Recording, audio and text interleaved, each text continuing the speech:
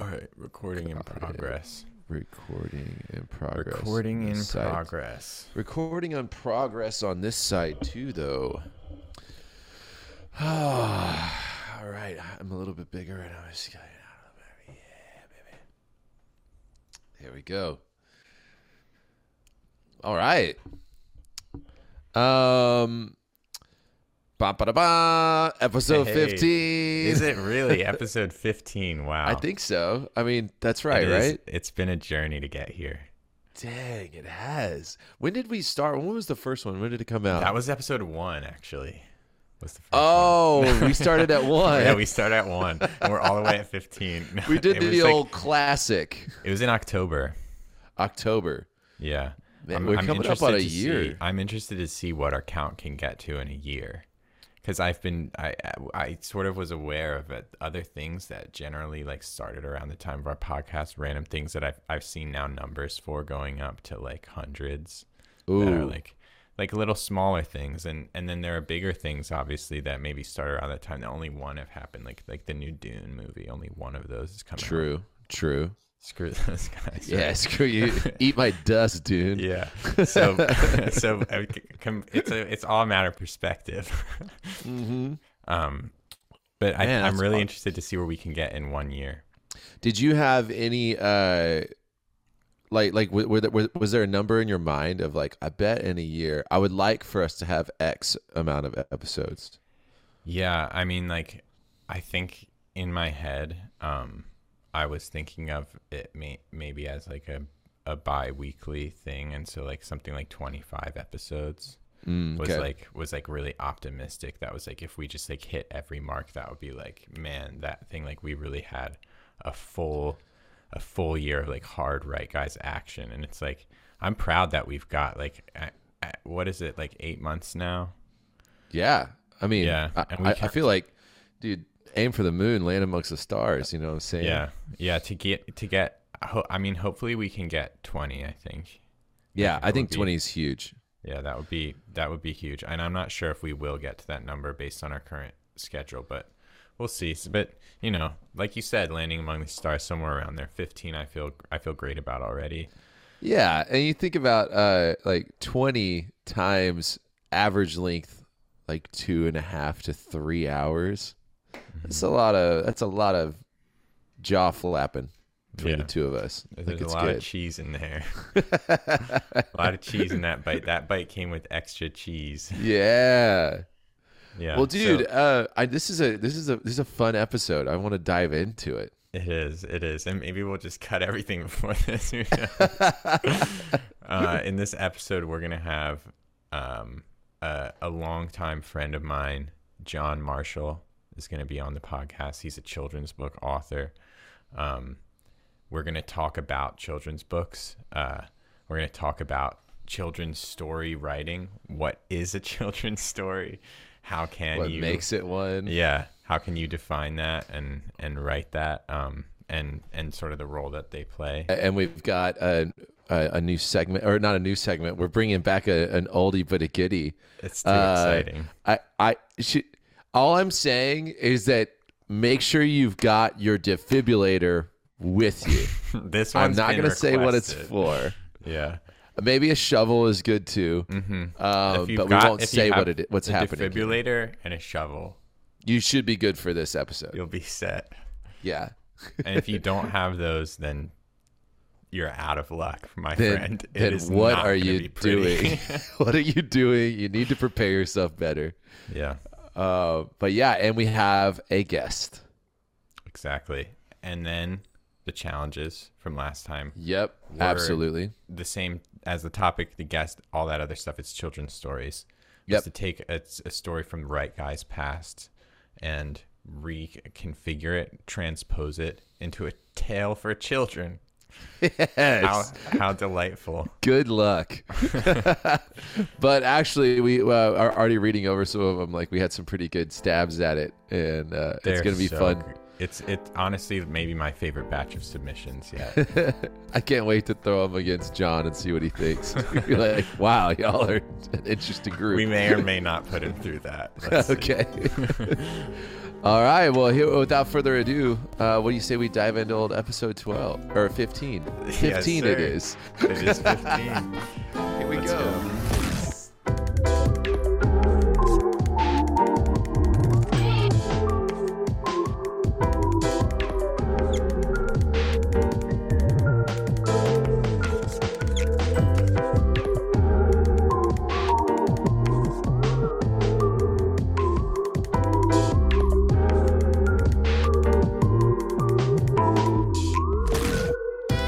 Oh, and here we are. Hello. 15. Welcome to episode 15 of Right Guys.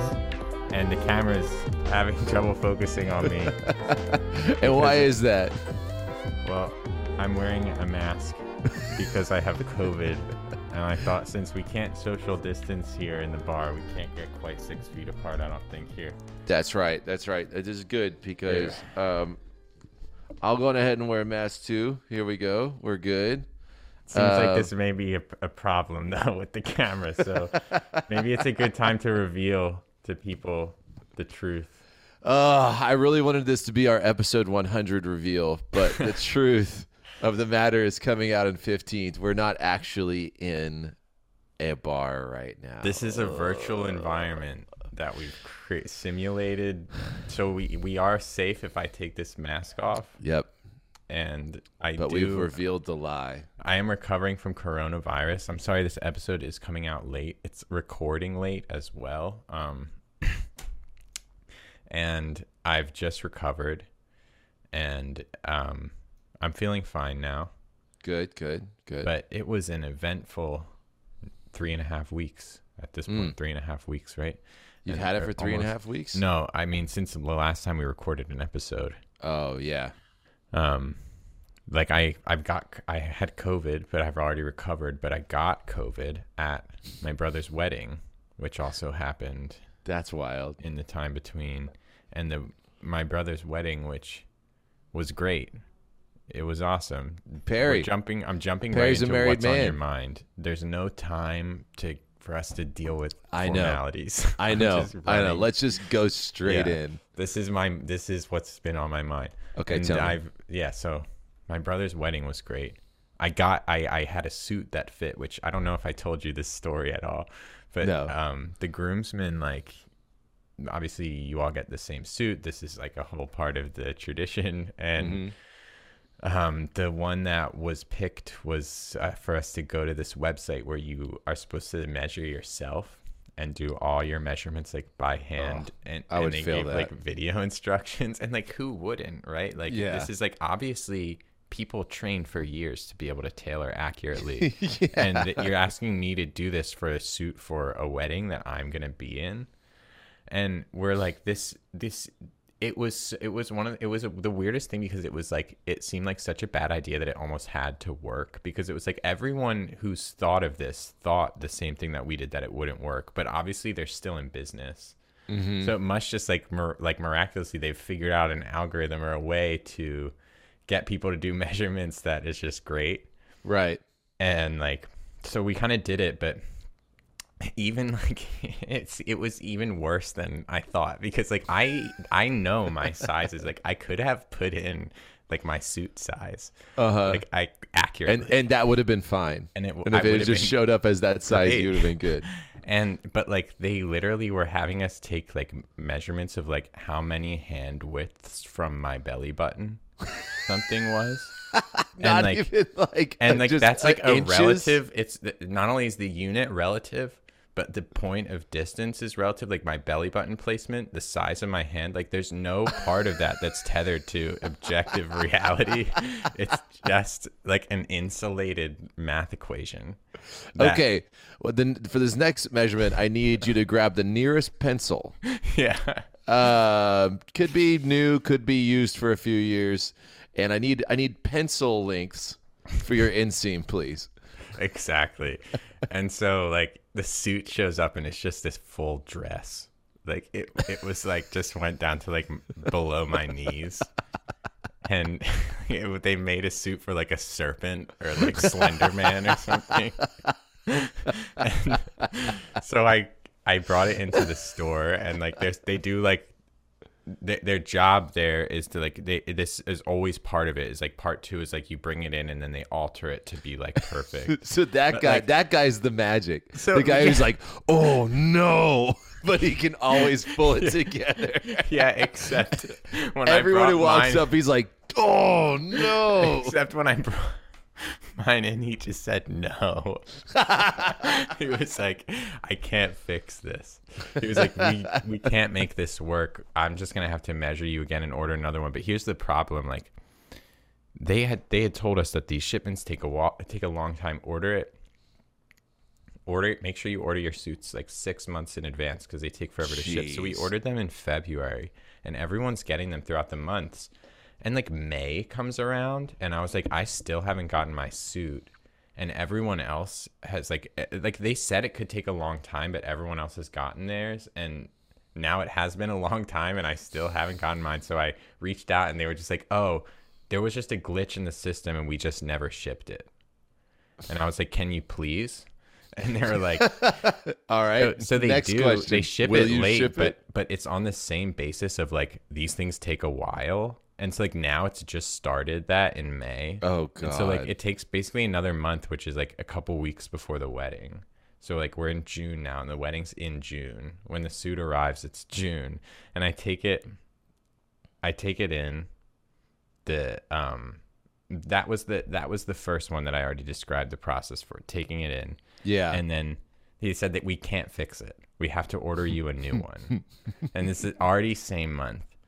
And so the suit came like a week before the wedding, and I called and I kind of bullied them into like letting me take it in and fix it again, because they told me that they couldn't do it. They were like, it's too soon. Like if the second one doesn't fit, then we'll just have to fix it for you after the wedding. And you're like, no.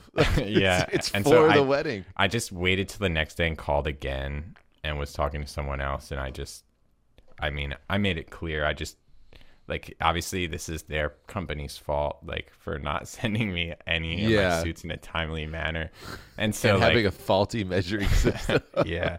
So they did it like overnight, and I got the suit and it fit, and Nice. it looked great. It was an exciting night. It was a beautiful night. We had so much fun. There was a highlight, like sometimes at things like at weddings specifically, Julia really goes off like the deep end. Like she like in the best possible way. But it's like, she's someone who, I don't know, like I think that a lot of the time I have the capacity to embarrass Julia just with the level or the scale of lunacy. Something that I would be willing to do at the drop of a hat, like, could really throw her off in public. And like the roles totally reverse in a wedding environment, and not due to me shrinking my capacities in any way. She just unleashes Purely like a chaotic, almost evil energy, but like an amazing, and it's like she kept, like, obviously the glass clinking thing at a wedding, like, to make them kiss, but like it wasn't enough, I guess, when they were kissing, and she started yelling with tongue, like, and it was like, it's my brother and his new wife, and like she was kind of getting visibly uncomfortable, like the bride. And Julia just got more and more aggressive, and she was getting other people to join in, but at one point she was just screaming it at the top of her lungs, and like I was like kind of hiding my face like at the table, and she was standing up hitting her glass with the knife, and she was just going, with tongue, with tongue, and then it went and she just shattered the glass. Oh my god, the crescendo. Yeah. It was like one of the most epic things I've seen at a wedding. That's amazing. Yeah. Oh man. After highlight. shattering it, did she sit down just like, okay? She did sit down after that, and Okay. I stood up at that point and just was holding up the glass. Everyone look upon the ruin she has wrought. It was just too perfect. Oh man, that's awesome. Yeah. Well, congratulations to Perry, and I'm so stoked for him. That's awesome. Yeah. He did get COVID as well. Uh, As far Damn. as I know, it was like Julia, him, and I are the people who had got COVID at the wedding. We don't know who spread it as of yet. If you Oh, did, man. please come forward. Yeah, just come forward already, Yeah. or exile yourself. You have And we'll those know- two options. We'll know by you being the one that we never heard from again. Yeah. Oh man, well, that's good stuff. Yeah. And Yeah, I've been when- watching. Have you seen The Boys? Oh no, I haven't. I'm not up to date. It's just the best. We went back and watched through the whole show. And I think that, so we're now caught up. The new episode is actually coming out tonight, the night that we're recording this, the season finale. And I'm not going to spoil anything from any season, but this show, and it's the same exact thing that Stranger Things does. It's good at, I think, in a lot of the same ways, because the scenes are just great. You're gripped from scene to scene. It never drops your attention. And I think that's all thanks to the strength of its characters. Every single character is a character that you can care about. You can actually see every character's motivations. There's more to them all. It's like everyone has a complex set of values, and you get to see all their backstories, and they all make sense. And it's just like all the pieces are just moving the way that they would. It just feels like a story playing out in the most logical, realistic sense. Nice. And everything is so justified. And it's just really like satisfying to watch. And it's so refreshing to watch something that I care about so consistently. Yeah, Shane's a big fan of The Boys. He's been telling me to get into it. And then Jenna's brother Justin, he's trying to get me into it also. So it's on my list. I will get to it. would Did love you ever it. watch Peacemaker? Mm-mm. Oh, dude, watch Peacemaker. It's so good. It's fun. It's James Gunn's the director, and he's got such cool style. What But- else did he direct? I know the name. That I can't tell you, not on the spot. But I know that multiple times I've been like, oh, I like him. I think Guardians of the Galaxy. Gotcha. But yeah, it's up there too with the same things you're mentioning, just like really good character development, and Yeah. I've mentioned it a couple of times on here, but you seem to just be really dead set and not watching it, which is fine. Yeah, dude. but I'll watch your shows. That's fine. Peacekeeper, you said? Yeah, exactly. What service is it on? It's Amazon. I don't know. It's Amazon. No, it's HBO Max. Well, one practical thing that I learned from The Boys, and this is something that I've been like, I don't know. So characters, I think I've always been relatively bad at writing characters in terms of my writing skills. Character is one of the things that I'm not as good at. And it's sad to me because I think it's like the most important part of story. And one of the things I really struggle with is voicing characters differently. Like, all my characters sound the same. Like they sound like the same guy talking. And I've struggled with this so much. And there was a time I can remember like writing my screenplay so specifically wanting my characters to have different voices and like having their set of attributes in my head for each character and going through and being like, these two lines next to each other sound like they're the same character saying them. How can I contrast these by like changing words around? So I would like try to find a word that was more colorful in a way that this character kind of was, or like contract a word or like take out a word or like change. And it was like all little alterations to the same basic template of like saying the thing in the most direct way. So like the dialogue would always be a very practical means of delivering information to the reader, where it's like they're going to spell it out for you. And then you can sort of change those things around to make it fit with the different characters. And that was not a good way to do it. Not good at all. I don't think it's about word choice. It's not about like, oh, this character contracts more words or like they have an accent. So like you always put little apostrophes at the end of, it's not about alterations. It's about like people are so fundamentally different that the way information comes out of someone is like you have to rethink it from the ground up. Yes. And The Boys showed me this so well, where it's like the characters are so different from each other. And some people will just say information when they're saying something, but then some people will just like, instead of saying no, they'll be like, well, would I take off my shoes and go piss in a pocket where there's too much? And like they'll go like do this whole thing instead of saying the word no. Yeah, they're making a grand metaphor, but it's like they're always in this voice that's just drenched in like anger and like like nothing that they say isn't disgusting. And it's like they're kind of absolutes. Yeah, they're just so colorful, and like there's so much to all of them that like there's no way that they would ever say anything the same way. And it's like evident when you're watching it, and it just feels so natural and real and just contrasts the characters in such a beautiful way. Do you ever, when you're writing though, in trying to like develop more unique voices from the characters that you already have in your story, like do you ever I know you and I both like to write intuitively and kind of get in the zone and just watch it unfold.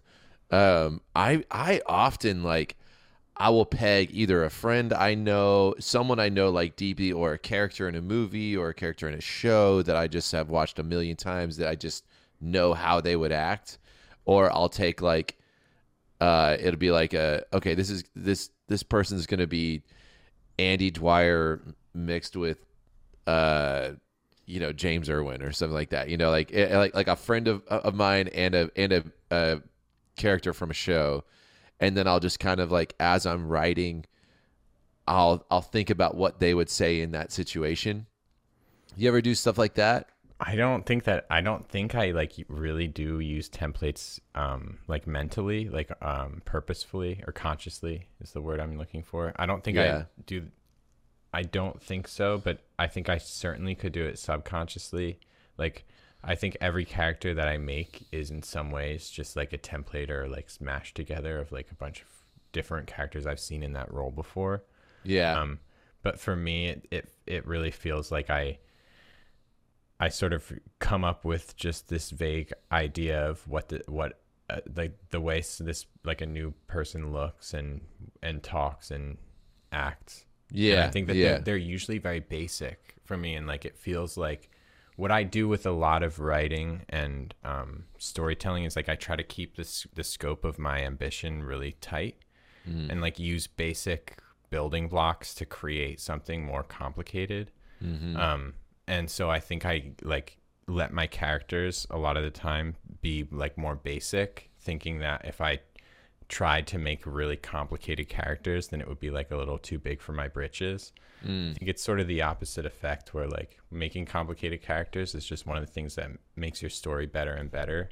And so like the more work you put into them, the better it gets. But it's like a fear that I have, I think. I don't know.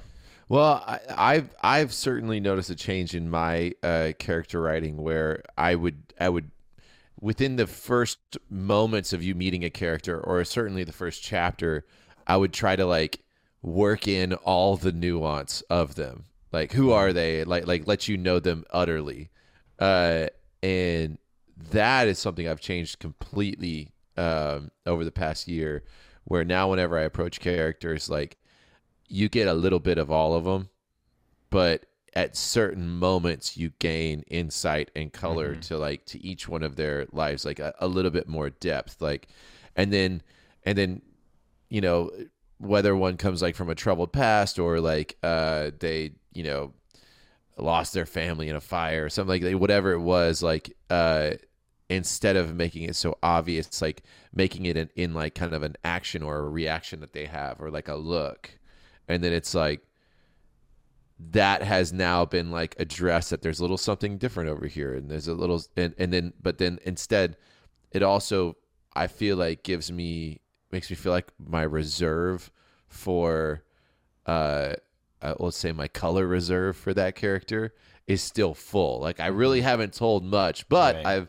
I've dropped a line in the water that I can return to now because that's set there.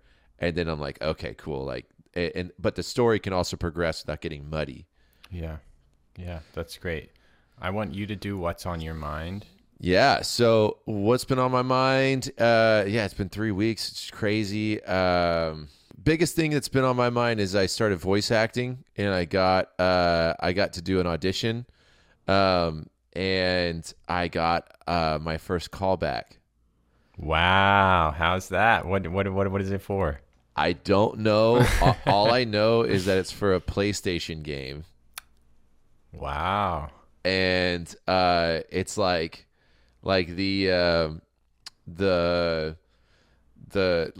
character, like the description of the voice that they want is like kind of like an outlaw military like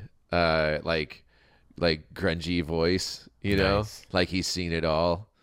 And yeah, it was fun. That sounds great for you. Wait, so how Yeah, did you dude. find out about the job? So a friend reached out reached out to me on Instagram, who is she's a voice actress, and she does stunts and in film, and she's been doing it for a while. Found me like through a sleeper, and then saw that I had a voice acting reel, and she just DM'd me. I was like, hey, I didn't know you were doing voice acting. That's cool. If you want any pointers, that's what I do. And I was like, oh my God, I could use all the pointers. So we started going back and forth, and I started sending her stuff, and she was like, this is good. Would you mind if I know a couple casting directors that are doing stuff, like, would you mind if I kind of tossed your name in the mix? And I was like, please. And so she did, and I got to take a stab at this one. And I sent it in like the same day that I got it. I like immediately went home and did it. Mm-hmm. And the guy wrote, or the guy or girl, the casting director wrote her back and was like, hey, I definitely want to see a callback from this guy. Who is he? Whatever, blah, blah. And she's like, he's totally new. So I'm actually in the midst right now of doing the callback for that. That's sick. Yeah, but I got to do that, and I've gotten to do an audition for like a kids show, kind of like a kids show narrator, almost like a Nice. Blue's Clues or something like that, or like Dora the Explorer type thing. Nice. And so it's been fun. And then I've done like 4 Fiverr jobs. So Wow. I've been able to getting do him under your belt. Yeah, it's been cool.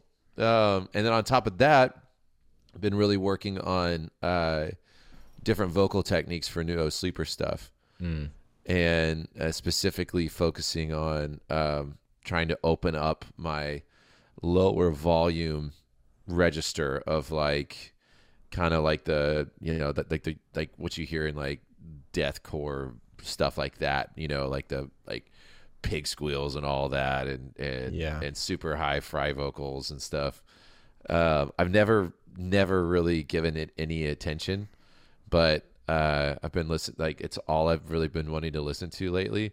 And so through listening to it, I've been like, I could do that, and messing around with it. And That's awesome. yeah, it's been fun. That's cool that you're like throwing yourself into the midst of what you're excited about as a listener.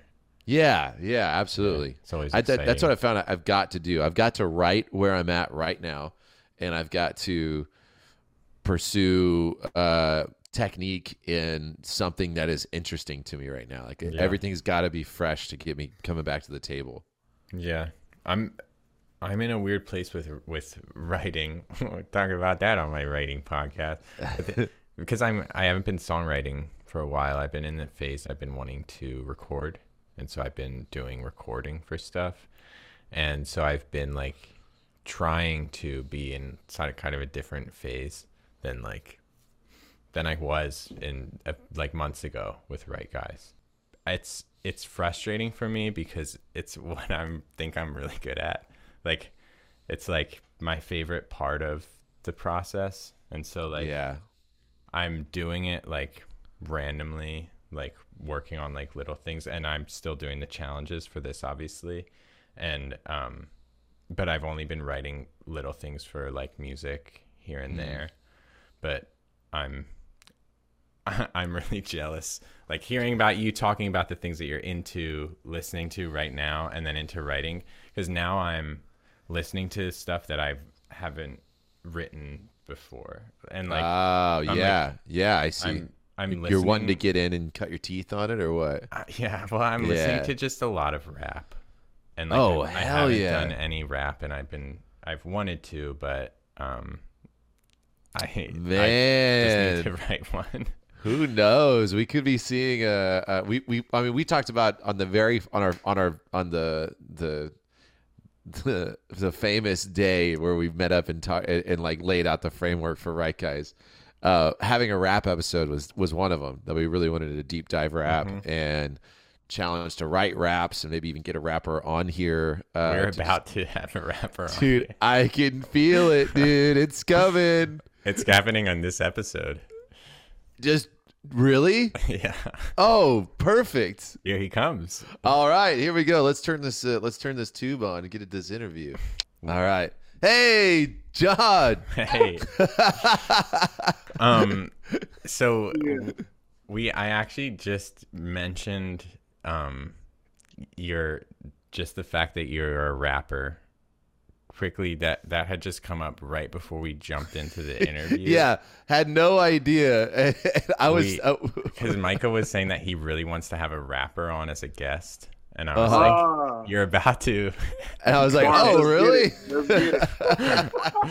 And I actually thought that on a podcast about writing is probably a good time for me to come clean about just an anecdote from our relationship from a long time ago.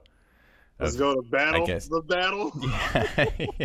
Yeah. We did it was on like a youth group. John was like, he was a youth leader at a youth event one year that I was at, and we had planned to do like a rap battle, and it was something that like he had sort of gone up one year and he was doing freestyle rap with people who were going up, and I went up and like challenged him in freestyle, and it was not good. Like it was like Definitely not. I don't think there was a single line at rhyme. I think that I didn't even get into my like third line. I think I just said a line and then another line that didn't rhyme, and then I just gave up. Well, first of all, I think you didn't even have rhythm when you started. It was like no one. No. It was just,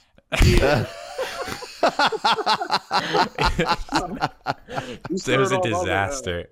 And it was terrible. And so then I sort of reached out to him at some point that year with the idea that we should do another one, but I wanted to write mine ahead of time and just like have like a legit battle, a rap battle. So hold on. This is the part that I didn't know, right? So I'm thinking like, all right, this is he's a youth. I'll be easy. I'll be kind. I'll be merciful. Ben like worked hard on this. It was the craziest part. He went in. I was like, all right, let's go, Ben. And I'm all calm and collective. Like Ben, like put on the hood, smile on me. Good. So the way that we played it out, like we made it look like it was freestyle, and so I came out looking really great in this because I was like I was looking nervous ahead of time, like, and then I kind of got up on stage and then I put the hood up and I did the whole thing that was totally pre-written, and not even by me. I couldn't write rap. I literally tried, and my cousin Ian. Ian wrote it, right? Yeah. Yeah. Ian, who was a way more hood white person than I was, but he still very white. And so you just had a but we went in. No, like we really worked on it for a long time. Like we workshopped the different parts of it and workshopped. And it was and I feel like now I've got to come clean on my podcast that and then you actually did freestyle in response to mine, and it was very good. Like you actually did, like it was obviously like it just looked like it was the same thing continued, but you hadn't actually written something ahead of time. No, like he did it for real. Yeah. it was fun. So I was not ready for or what came forward. I'm like, oh yeah, it's Ben. Like, what's? And then you drop those lines that cause tears. Oh, you went for it, huh? He went for it. He went for it. Yeah. And, Oh, that's great. Yeah, to this day, I kind of didn't live it down. I was like, dang, I really lost to this white boy, yo. I think in reality, you definitely won the rap battle in terms of any, like, obviously to freestyle at all is like real skill. Oh, like, God, yeah. Like I've legit tried, and like I mean, like, obviously there's some practice component, but Yeah. I've not been able to achieve any measure So of success. it literally started like my cousin and I when we were young. We were like, and this is probably going to like sound like the nerdiest thing ever, but we were like read dictionaries and thesauruses, right? And Yes, that's awesome. yeah, and we were like literally, we would have this game that we played, right? And we would throw words at each other, and we would have to like rhyme off of that word. And what happened is it caused you to think more and think faster. Yeah. And they try to put things together. So it's like at first That's when a you first started smart out, it's like game. you're just trying to make stuff rhyme, and then after that, you're like actually trying to make sense out of what you're rhyming about. Yeah. So Yeah. but it's a thing that it's like a muscle, right? Like I haven't done it in years, so if I try to do it now, yeah, not the same. Not going to have the same effect. So it's one of those things you have to constantly work at, and it's still there, but it's not the same as it used to be. So We actually talk about something similar just in writing, like in creative writing. When you're writing regularly and you're putting in the chair time and you're sitting down, it's kind of like it primes that engine, that creative engine. So it's like it like you said, it's like a muscle. Like the more you use it, the more available it is to you. Yeah. yeah, And that's like your imagination being a muscle, pretty much, and that you work out and you get it ready.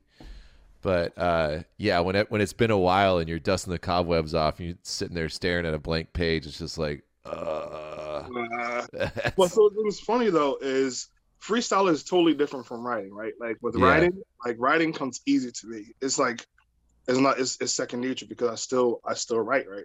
So but with the freestyling piece is actually a lot more difficult because there's no concept to it. There's no you're just pulling stuff out of air and making it happen instantly. Whereas with writing, you're actually like sitting down, you're contemplating, you're thinking, how is this with this? Like you're actually like putting these pieces together and putting things together and trying to make whether it's a story or a song, you're still trying to like process that.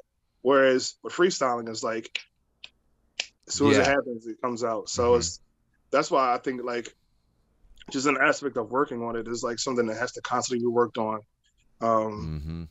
Especially trying to make sense out of words, not just saying words. So yeah, it's fascinating. What we were just talking about before you came on was we want to have a whole episode about it.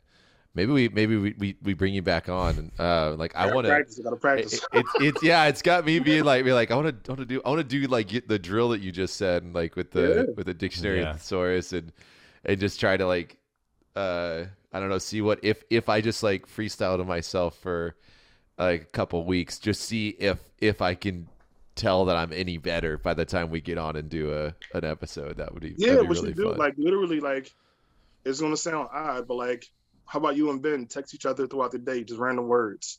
Right? Yeah, that's a great idea. When you get that word, you like just in your head, just trying to make something happen of it. Yeah, that's a great idea. It didn't work, bro. It didn't work. He not lied to us. He sold us a dream. Yeah. Well, John, I'm Micah, by the way. I haven't introduced myself yet, but it's great to meet you. I met you a long time ago. Long time ago. Oh, really? Where at? I think did he come to our church, Ben? Must have. Yeah, it was like a very long time ago. I think it was like one of those. What are these things called? Like there might have been like a reservoir. Hebrew or some reservoir. I don't know. They might have come out by one of those or something. Oh, okay, sure. I see. Well, either way, it's great to see you, man. And Ben speaks only highly of you. And also, I gotta say, it's just inspiring to be talking to you right now, as I am about to release my first children's book. Nice. And yeah, and congrats, man. Yeah, man. I went through and was looking at yours. I read Micah Zoo, me and Micah Zoo at the zoo, which was wild. That was a journey. That's my favorite one. That's actually one of my favorite ones, actually. I So loved it, man. yeah, But yeah, I'm just so happy to have you on here. This is a topic that's very big on my heart. cool. What's the title so far for you? Yeah. So the title is Randy the Robot. Nice. Yeah, I've been putting it together I wrote it years and years ago, but for the past like 3 years I've been working on it steady, and we've got it's been through editing. It's got all the illustrations are done. We're doing lettering. We've got cover back done. I'm just about ready to publish. Nice. If you have any Yeah. questions, man, feel free to reach out. Thank you. I will for sure, man. But yeah, so I wanted to get into asking you some questions on here. Which one was your first book, and what was that process like? Actually, the first book, Ben's wife illustrated for me. So, Oh, that was nice. I'll Be Right There. That was my first book. And to be honest, like I actually um, wasn't trying to publish a book originally. It was just more so, um, like I was a dad who read stories to his kids, and I wanted stories that, to be honest, like that look like us, right? We didn't have a Mm-hmm. lot of books that had dads in them. There was like all the dads in the books that I had were like, like stuffed animals or like characters that weren't actually like physical dads, physical fathers, like human fathers. And then, stories of I didn't have any dads of color in my books. So I Mm-hmm. wanted like to just create a book in the house for my kids. And then and talking to like a lot of other dads, it was kind of um like why not do this for like other dads? Like why not create stories that dads can enjoy? Yeah. And it kind of just snowballed from there. Like it was never an intention to like be an author. It was more so just something that I wanted for my kids that I didn't have for them when they were little. And I wanted to kind of create stories for them. And Mm. it just literally snowballed from there. So That is so cool, man. How I long have ago was that? that's process. I actually started writing I'll Be Right There back in let's say 2016, 2017. But I Mm-hmm. didn't start the whole process until so it's funny, I wanted to use Julia a long time ago. But at that time, I think she was still currently in school. And I kept asking Shelly, I was like, hey, babe, I'm going to, so Shelly's my wife. I was like, hey, babe, I'm going to reach out to Julia. I know she's in school right now. She's like, John, she's in school. Wait till she's done. I'm like, all right. So I waited till she's done. Then apparently Ben wants to get married. So I was like, dad. So I wanted to reach out again, and then they got married. I'm like, all right. So pretty much all around this time, like, I had the idea, and I wanted Julia because she knew our boys, Mm. and it was like really intimate there. Like our boys were in their wedding, so like I wanted somebody who knew our boys, who knew my relationship with them, to actually take part in like creating the first story. Mm. So the illustration process was like I already. So what happens is I visualize everything in my mind, but I don't have the skill to illustrate. So Same. Yeah. yeah, I don't have that gift. So I was like, I want somebody who has that ability, who has the skill, who knows my boys to like, to help me create this first story. And that came out in 2019. So Oh man, that's so yeah, cool. yeah, And, man. and you've got 4 under your belt now, right? Five now. Yeah, 5. yeah. Just one came out on Father's Day. Oh, that's so cool. yeah, Yeah, and your stories like they're each one is kind of its own whole concept. These are like they're very directed toward their kind of themes. hmm Where do you get the ideas for these specific stories? Like, does it rain food? Me and my kazoo at the zoo. So it literally derives from my kids. Like, um, a lot of the stories that like it'll be like a random blip that Isaiah and I or Elijah and I will have a conversation about, and it'll just spark a book from it, right? So I'll Be Right There started from a conversation I had with Isaiah, my oldest. He got scared at night, and I was like, "Don't worry, I got you. I'm right there for you." And I sat by the bed, and a book came from that, right? Me and my kazoo Mhm. at the zoo. Elijah, my son Elijah, loves music. He loves music to like, I mean, he sings for like no reason, right? So loves music and he loves animals. So, so like, it's like a combination of like, what if you had like your favorite music with at the zoo with you? So it was like me and my kazoo at the zoo, right? Um, does it rain food? Like I had just found out that we were going to have a baby. We had a baby in September, right? So we had just found out we were having a baby, and I just had a random thought, like, I wonder if babies think food is like falling on top of them, like when mommy's eating, and it's just like, yeah, like little nuggets or something. So Yeah. I'm weird that way. Don't judge me. Don't judge me.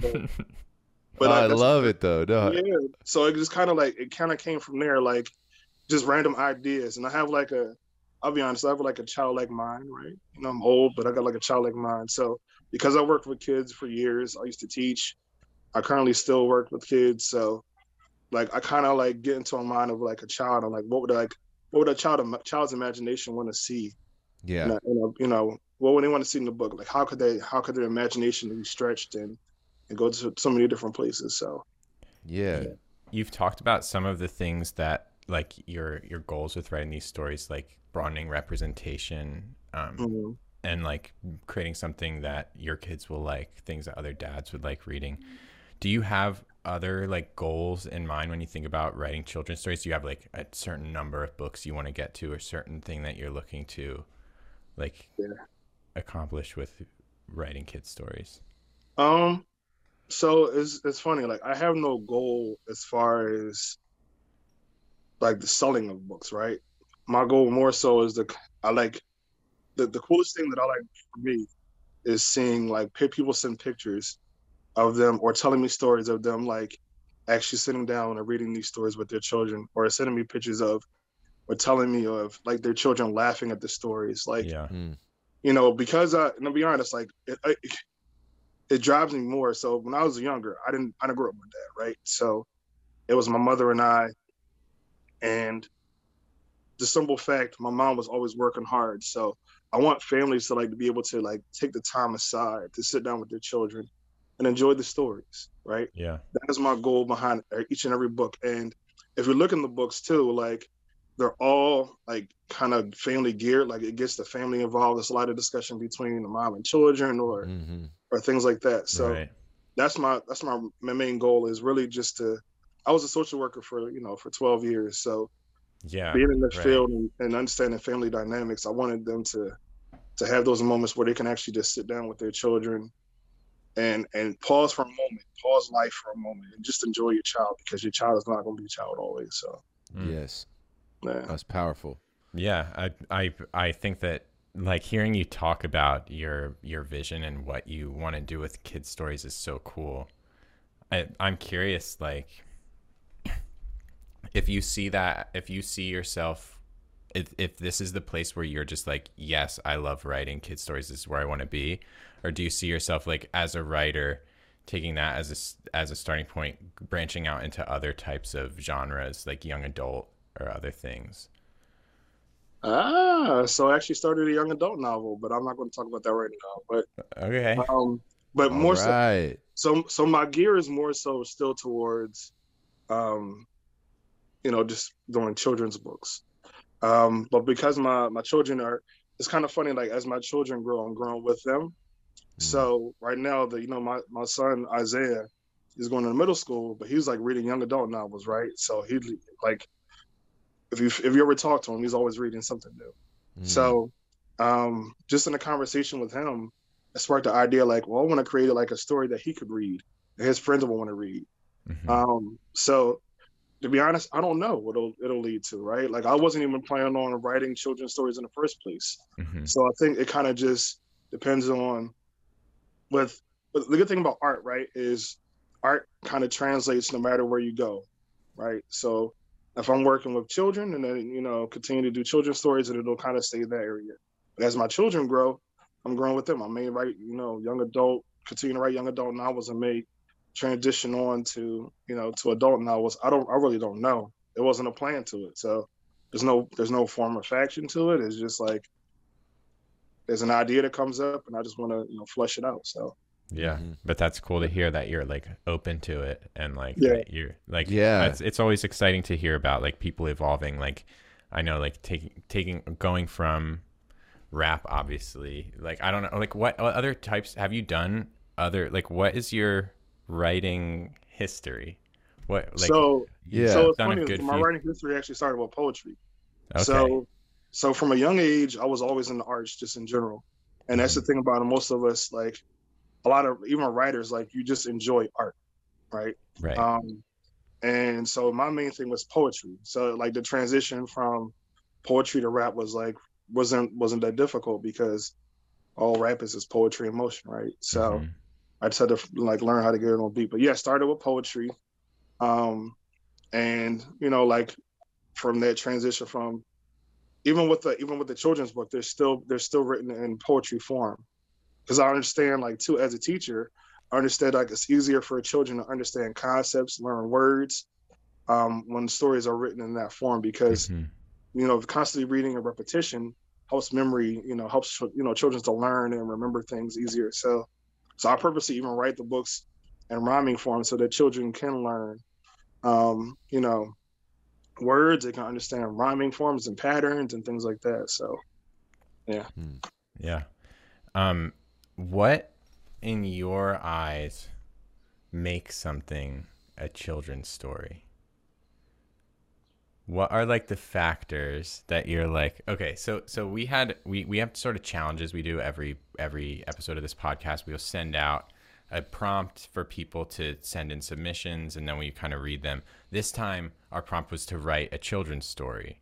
Okay. And so we had people sending in, and so I was just internally debating as I sat down to write, and kind of had this existential crisis of like, wait, what is a children's, like how do I write something that is distinctly that and not something else? And like all, it was just intriguing to me, all the different variables and factors that came to mind during that process. And so I'm curious to just pick your brain about what makes something to you a children's story. Um, so what makes it a children's story to me is I literally I literally dumb down, not dumb down. I'm gonna say dumb down. I literally try to get into the mind of a child, right? Mm. And I think about the things that I enjoyed when I was little, and um, I just go from that perspective, right? Like I said, I still have small children now, so I Right. talk to them on a daily basis about the things that are funny to them, the things that are curious, the things that Mm-hmm. they think about. So I think I learned one thing: like you are what you eat, right?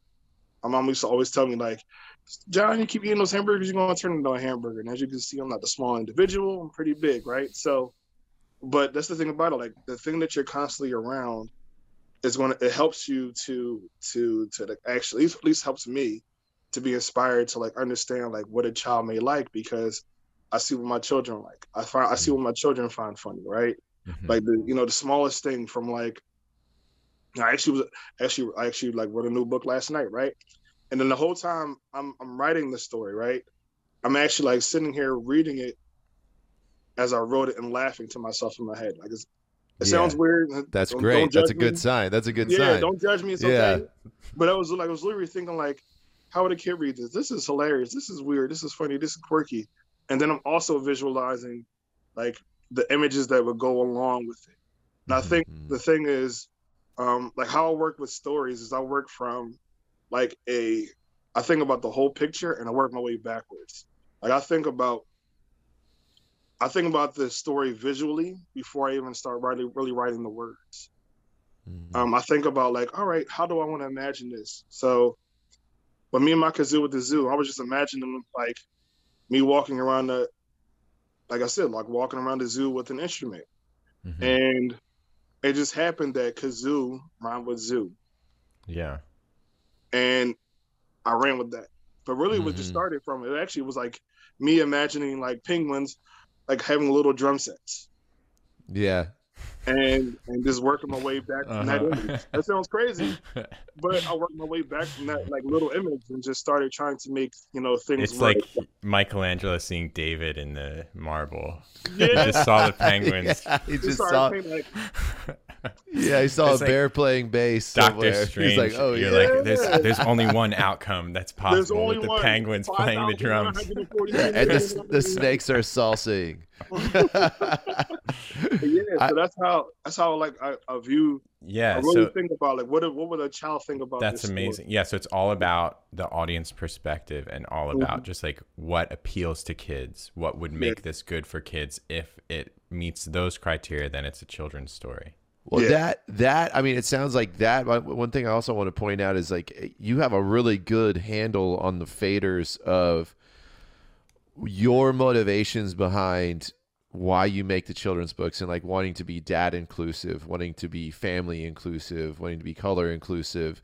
But also, well, having that's like personal motivation, but then having a great handle on what kids think is fun, like zany things, you know, and like where to go, where to not go so heavy over here, where to go more over here, and kind of bring it back, like on My Kazoo, where I didn't know where that thing was going. You know, at first they're getting ready to go to the zoo. I thought all this stuff was going to happen at the zoo, but he's just going off, and it painted a great picture of like they're trying to get ready to go to the zoo, and he's just thinking of all these different things that could happen. He's bouncing them off his mom, and his mom's just like, maybe let's go check it out. And then let's go see what happens. It shows all of y'all getting into the car together, and then it's like, but then like even the like tagline on the end, like, would y'all like to play with me too? And or it's like, can we play too? Like, we'd like to play with you too. Like, it's kind of like bringing it all in. Like, oh yeah, we're all together. Let's all go have fun. And I thought that was just something that really stood out to me. And then hearing you talk about your motivations and background, it feels like you're nailing that. Yeah, it's really cool. It's the goal. Yeah, the goal, and like, so I'm a relational type of person. So I always think about relationships with anybody, like with people in general. And you know, the one I was working on last night was more so just. It was a relationship with an inanimate object, but it's more so how this child views themselves through this inanimate object. And like a lot of times, you know, children don't think about like, you know, we don't think that children think about it, but like, you know, just for those children, like I grew up as the only child. So I didn't have like brothers and sisters to bounce stuff off of, right? So I was the only child, and I had a favorite stuffed animal, and I had a favorite hamster named Jake. Yes, I named my hamster Jake. I don't know why, but Jake. Jake. Oh, Jake the hamster. So like I found pictures of Jake, right? And I'm in there taking selfies with him. I have sunglasses on. He's a hamster. Like it's just but that's the thing about it is like I did that as a child, right? Children think that way. Like they think that like this hamster was the most awesome thing to me. Like this was like amazing to me. Just imagine like how many other children think like inanimate objects that we think aren't important to us are important to them. Mm-hmm. So like I want to like, you know, highlight those things that because it's twofold, right? And this is another thing I didn't mention about the books though. The books are for children to enjoy, but it's also to give a perspective to parents to help them understand how their child thinks and to be okay with how their child thinks. A lot of Teaching times, on both sides. Yeah. So like, you know, when I did I'll Be Right There, it was a letter to my son saying I'll be right there for you. But it's also a reminder for me to be responsible, right? That I have a responsibility as a parent to be there for my child. That I may not want to, but they didn't choose to come into this world. I chose to have them here. So because I chose to have them here, I have a responsibility to them. So like, even though it's not overtly saying that, that's the thing I want to happen is for parents to read this book to their children and think like, I have a responsibility to make sure, you know, my child feels like they're safe. And for the child to feel like they can go to their parent whenever things feel unsafe for them. Same thing with me and my kazoo with the zoo, like that you can dream with your parents, that you can have those moments of like just having the craziest thought, and parents, it's okay. Sometimes just honor that. Like just honor them being a child, because they're only a child for how long? You have your whole life to be an adult. You're only a child for like, you know, 20 years of that. And so, even in the story, like you don't have to tell them that they don't do that at the zoo. It's just like No. maybe they do. Let's go see. Let's go find out. Yeah, Like here's let's the just thing go about it, together. yeah, so it's funny. So like when I go to book fairs and stuff, right? I actually have kazoos with me at the book fairs, and I Nice. give kazoos away with the books, and I give one The to the child. instructional at the back was so cool. Yeah, dude. So the cool thing about it is I give one to the child and I give one to the parents. And I'm like, all right. So it was cool. One time I was at a book fair that had like a music fest there, and I was like, all right, now you gotta make a deal with me. So I'll give you this book for free, but you gotta take a kazoo, mom and dad, and little one, and I gotta play with the band. And it was cool because I got to go over and like watch them. They were sitting there playing with the kazoo because they got a free book, and I told them to do it. You know what I mean? Yeah, But it that's was cool. just watching kids and parents just be free from it, like to take the Mm. stress of the world away and just enjoy playing the kazoo. Because who doesn't want to play a kazoo? Yeah, So I yeah. love it, man. Yeah, that's amazing. So we have something that we talk about often on the show, just as writers wanting to write more and wanting to develop better writing habits. As somebody who's cranked out 5 books since 2019, Yeah. and you're just starting another one, and you're starting a YA novel.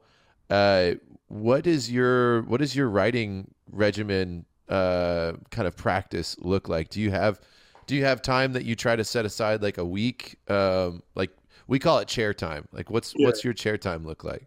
So my chair time is usually from 10 to 11:30, 2 times a week. I actually have the schedule. Very Um, cool. In the morning? at night. At night. Okay. All So right. when After everybody's everybody's down. asleep and everybody's down and everybody's away, 10 to 11:30, that time is set aside. And sometimes, writing comes of it. Sometimes I'm working on like, just doing the marketing and promotion piece of it. But I set that time aside. I had to like learn how to, because I do other things, I had to learn how to like section time to Mm, make sure like if I don't Yeah. set this time aside, I won't set it aside. So Yeah. mhm. yeah. That's So that's great.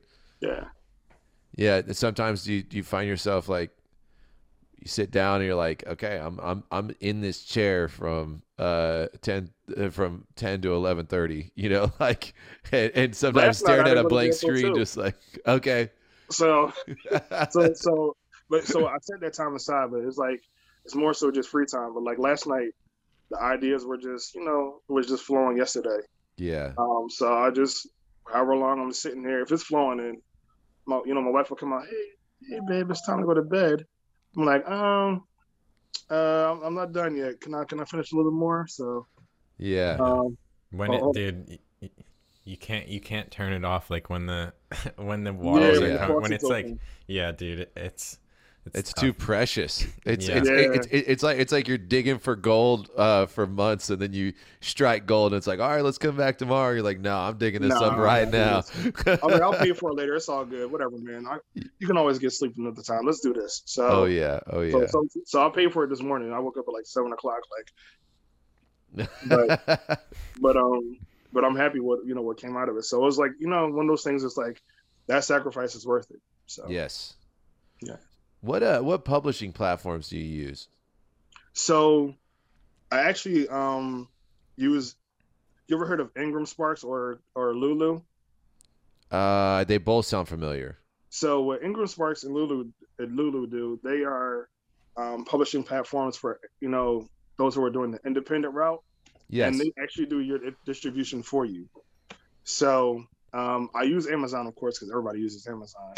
Yeah. And I use them for paperbacks, but everything else, as far as hardbacks and all that, I do my distribution through Lulu, who actually distributes it to pretty much everybody, Walmart, you name it, Barnes and Nobles. Very cool. They do all the work. It's almost like you ever heard of TuneCore?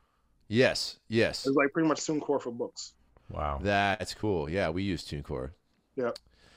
Very interesting. Okay, cool. Yeah, because I've learned one thing. I've learned is one, I want to control. That's what I'm doing. Independent route is I want to control when and how the books come out. They all come out on their birthdays or significant days. Ah, that's beautiful. So yeah, so I want to control that. So being able to do that, I had to like kind of find my own way about doing it. And with the platforms, you still have to do a lot of work to do it to get it done, but it just allows you more control about how you do things and when you do things. And how it gets out. And also too is knowing what I can and what I can't do and what I got the time for. I'm like, well, if I can get somebody else, if I can do this part and give it on to somebody else and then they can manage everything else, I'll take that route. So Yeah.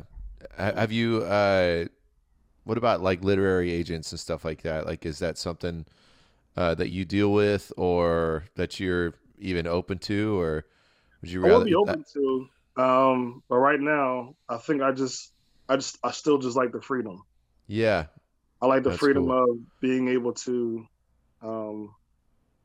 say and do, control when and how. With the agent and those things like that, you're kind of like put on time limits and crunches, and Yeah. I like the control aspect of how and when I do things. So, Yeah. And with so that that's distro, you know, it's out there. So that's, yeah. So I yeah, think the that's tough cool. part, and that's one thing I have to get in my head is like being able to like say, all right, well, a literary agent may be beneficial without without feeling like I'm giving up on myself and the things I like to do the way I like to do them. So Mm, yeah, yeah, I get that.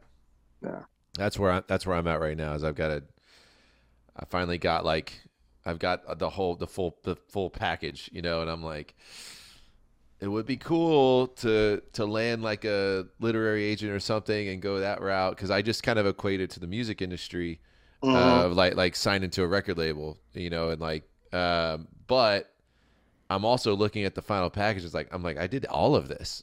Like Yeah, what what are they going to bring to the table for me? Because I mean this thing is done. Like I could also just self publish this thing. So that's kind of yeah, that and that's the limbo tough I'm in part. right now. So, to be honest, like with that piece, right, is looking at it when you create this thing, you also don't want to get put in a position where you feel like, all right, I shop this to somebody, I shop this to a literary agent or a publishing company, and they're like, well, we don't want this work, we don't like this work, and you start to question and doubt yourself too. Mm, And I don't want to get into the boat where I question and doubt anything I do because I know my intention behind it, right? mm, Um, so one that having that control of saying I want to do it the way I want to do it. Two, um, not having outside people make me doubt what I'm doing. But mm-hmm. also like the aspect too, like just like you mentioned, if you get signed to a record label, you're bound to whatever the record label kind of like says you have to do. Like you have to put your album out at this time. Like they're looking Mm-hmm. at the units that you're trying to sell and push, and it becomes like this like a monster that sometimes you don't feel like dealing with, right? Mm, Whereas if you control it yourself, you can control it yourself, right? Like I'm not having outside factors looking at my numbers and things like that. Like I don't care about my numbers. The kind of numbers are keep it cool. pure that Yeah, way. I just want to Yeah. keep it like I just want to keep it wholesome. The reason why I'm doing this is not really to make sales. Not I'll be honest, like I'm not doing it to make sales. It's cool if I make the sales. I'm happy I don't make the sales. And that's why I'll continue to, that's what allows me to keep doing it. But the reality of why I'm doing it is I want people to enjoy stories. I love Yeah. stories. Like when I go to the movies, I enjoy watching a movie. When I read a book, I enjoy reading a story. Mm-hmm. So same reason why y'all doing a podcast. Like of course something's coming from it, but it was sparked from something that you love doing. You guys are writers, right? So Mm-hmm. the thing that drives you, you don't want to lose that in the midst of trying to find numbers and all that kind of stuff. So Mm-hmm. yeah. Absolutely. That's great. I needed to hear that. Thank you. We need This has a all been reminder. this has all Wait, been why did we heavy start the stuff on my podcast? mind. Oh no. Wait, why did? Oh, right. There was something that I loved. Oh, at the there you go. beginning. This was almost But we're- episode last one. Just kidding.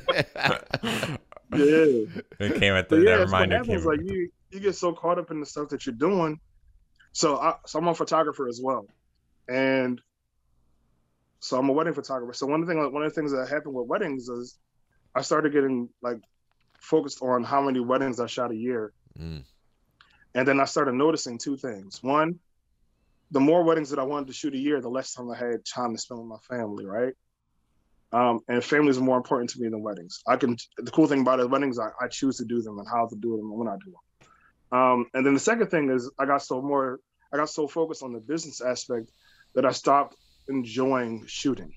mm-hmm. I stopped enjoying doing weddings. I stopped enjoying doing photography.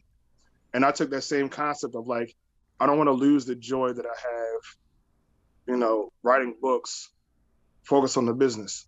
Yeah. I went back to the same basis of photography. Like I'm only doing this round of weddings a year. I'm only doing weddings that I feel like I'm enjoy, and then I like the people, and I like the couples and things like that. Yeah.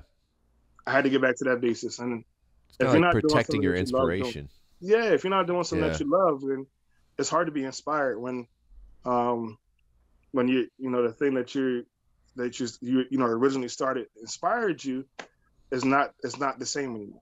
Yeah. Mm-hmm. So people lose their love for music because the reason why they started it is not the reason why they're doing it now. It becomes a survival thing rather than a joy. Absolutely. Man, Yeah. I've been there. Been on that side of it too. Yeah. Yeah.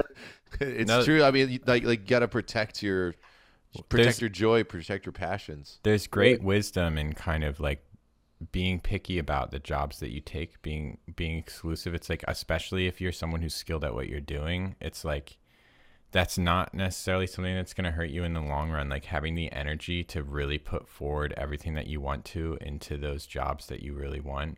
And it's like that is like a really healthy way to manage energy that will probably net you more time doing things that you want to do in the future, because you're actually focusing on those things more directly. Yeah. Yeah. I don't know if you guys I love anime, right? You ever see the Animatrix? Yeah. Yes. Do you remember the episode? What was the guy? He was like an artist. He was like a machine that was an artist, and he got like to this point where he was like, he got like he got to like the highest point of like his career and all that, and then he got to a point where he was like, you know what, I don't enjoy this, and he went back to like a lowly like machine that started cleaning the Dude. pool. Oh, Love, Death, and Robots. Those Love, Death, and Robots. That's Love, Death, and Robots. That's Zima Blue, season 1. Zima Blue. Yeah, it is Zima Blue. You're right. Season 1, right? Yeah, dude, for Yeah. sure. Sorry about that. So Zima Blue. So Yeah. Zima Blue reminded me of that, like that aspect of getting to this point where you don't even enjoy what you're doing anymore, to just bringing it back down. Yeah. So yeah. That's big. Speaking of things that you enjoy, I'm really curious what books you read as a kid. So you know what's funny? I don't remember any. All I remember was Berenstain Bears. Yeah. Dang, When I was that's little. one. That's Yeah, a good one. pretty Yeah. So I was heavy in the comics. That's all I remember was comics. And do you remember it with the E or the A? Manchurian Candidate? I don't remember it, yo. It's so confusing. Like, I remember watching this video on YouTube, and I was like, wait, hold on, did it? Right. I was going for a while. I don't know. Right. Berenstain Bears. Yeah, Berenstain Ben Bears. threw me into the Twilight Zone with that one too. I was like, what? No. I know. I was like, I didn't even question it until I saw the video, and I started questioning my whole life. Like, am I in the wrong? Right. The What wrong else? timeline. What else did I my whole miss? timeline. So So we actually, if we have a little time left, there's something a segment we like to do on the show sometimes called Dead Words, Okay. where we have like 3 words that we want to maybe bring back from the dead that are archaic, long forgotten, lost pieces of language. They're just little treasures that usually we love them so much, and we can pick one to bring back. This time, Mike and I have devised a little game around it. So basically what we have is we have 3 words, and then each word has 3 definitions. One definition is the true dead word definition, and then 2 of the definitions are decoys that Mike and I each wrote one of. Devilish decoys. We'll So see. all right, let's go. instead of as normal how this game would proceed would be we would read the words and then decide one of 3 to revive, and 2 would have to go back into the ground. Now, the way this one's going to work, all 3 are on the table to be revived. Any of them can get resurrected. All that has to happen is if you get the definition right. If you get the definition wrong, a point will be awarded to either Micah or I based on whose definition you chose. If none of the stories are resurrected, then the winner between Micah and I will get to decide which word gets resurrected. Does all those rules make sense? That do make sense. Now, what if there can't be a tie because it's the best out of 3? Yeah, it's right? 3, right? Yeah, and so Right. if it's only if you What were if I to only get answered 2? Like, do you guys have to like medieval duke it out to figure out who wins? no, if you because you'll answer the 3rd one, and then if you get it right, then we'll Yeah. then that'll be And the so- one that and gets so- revived. Yeah, if you get it right, if it, also let us know if there's one that you just absolutely love, because we could pull some strings and maybe get that thing out of the ground. There we go. All right, cool. So this has been a super fun segment. That this will be our third time having it, right? Third time. So. And it's being brought back by popular demand of our little community. So what we got to do though before we get into it is we got to prep our defibrillators here, because we got some dusty zombies, literary zombies about to be crawling out of the ground, and we're deciding which ones we're gonna bring back in. And so once one is revived, then the in the challenges you get points. You get bragging points for working in the revived word into your next challenges. The ones that have been revived so far were Smatch It was the first one, which was a derogatory term just for like a greasy delinquent type individual. So yeah, it could just it got resurrected though. Now it's Ratchet somehow. Somehow Smatch It went to Ratchet. Yeah. So it's a noun. It's a noun version of Ratchet. It's right. A Smatch It is Ratchet. And then we did Quanked, right? Was Quanked. Quanked? Yeah, Quanked was one. That's when you're really exhausted. You're totally quanked. And then sounds like I'm about to start using that. It's good, right? So hold on. After we finish this, I got a challenge for y'all. Okay. The words, if there are any words that are resurrected, you have to use them in the freestyle. Oh yes, yes. All right. Oh man. And you got to use Smash It in This is gonna be some very interesting freestyle. Yeah. Micah, there was one more word. My favorite one was for watching someone eat. Oh, groak. Like Groak. watching someone eat like lustfully. Yeah, like longingly watching. But how good is that? It's a word that you need today. You know, someone's groaking at you. They're watching you eat. Like, hey, can I have a bite? And you're like, quit groaking, man. Like, what? They should use that. Like, it feels good. Walking down Center City, you're literally walking through looking through windows. Yeah. Yeah. Why doing it?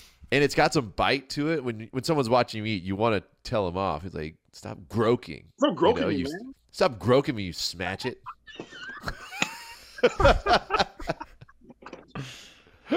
All right. So I'm gonna read through the definitions for this Too first quanked to be dealing with this. This first word here that we're potentially bringing back. Okay. The first word is honeyfuggle. So I'm going to read you 3 definitions. All right, let's go. One who behaves obsequiously, especially for one's own advantage. So obsequious being like obedient or servile. Okay. Another definition would be to caress someone in a sweet manner, to provoke intimacy. Honeyfuggle.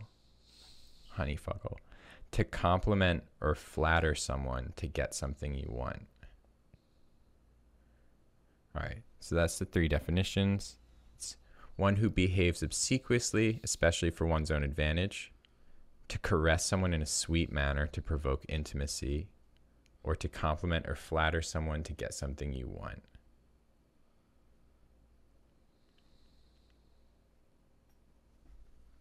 I think number 2. To caress someone in a sweet manner to provoke intimacy. That's mine. Oh, fell for the trap. It was number 1, wasn't it? It was number 1, wasn't it? It was that not. Was mine. It was the last one. It was the last one? It was to flatter someone to get something you want. Yes, honeyfuggle is a verb. 19th century. Ben's good at this. What's going on in 19th century, Ben? Oh my Just God. kidding. This is about to be wrong, guys, again. Honeyfuggle, to compliment or flatter someone to get something you want. Ben wanted to play PS4 online, but had to honeyfuggle his girlfriend first. That's the real example definition they gave in the book. It couldn't be. I lost my mind when I read that. Okay, and Ben, why don't we need to flash the picture of a honeyfuggle on here. Don't worry about it. There's little images that come with the things. They're pretty funny, but we'll put them up in the episode. Yeah, this guy is, and they're all like old oil paintings, and there's this guy like very creepily sneaking up behind this girl with like trying to like spit some poetry while she's trying to do some work, and she's like not having it. Honeyfuggling. Yeah, she knows she's getting honeyfuggled by this guy. Okay, Micah, do you want to do the next word? Do you have it in front of you? Yeah, okay. I'm gonna do the next one. I don't know if you have all the definitions collected in one place. I do. Okay, Okay. All right. So this next word is pingle. Okay. I'm gonna say A.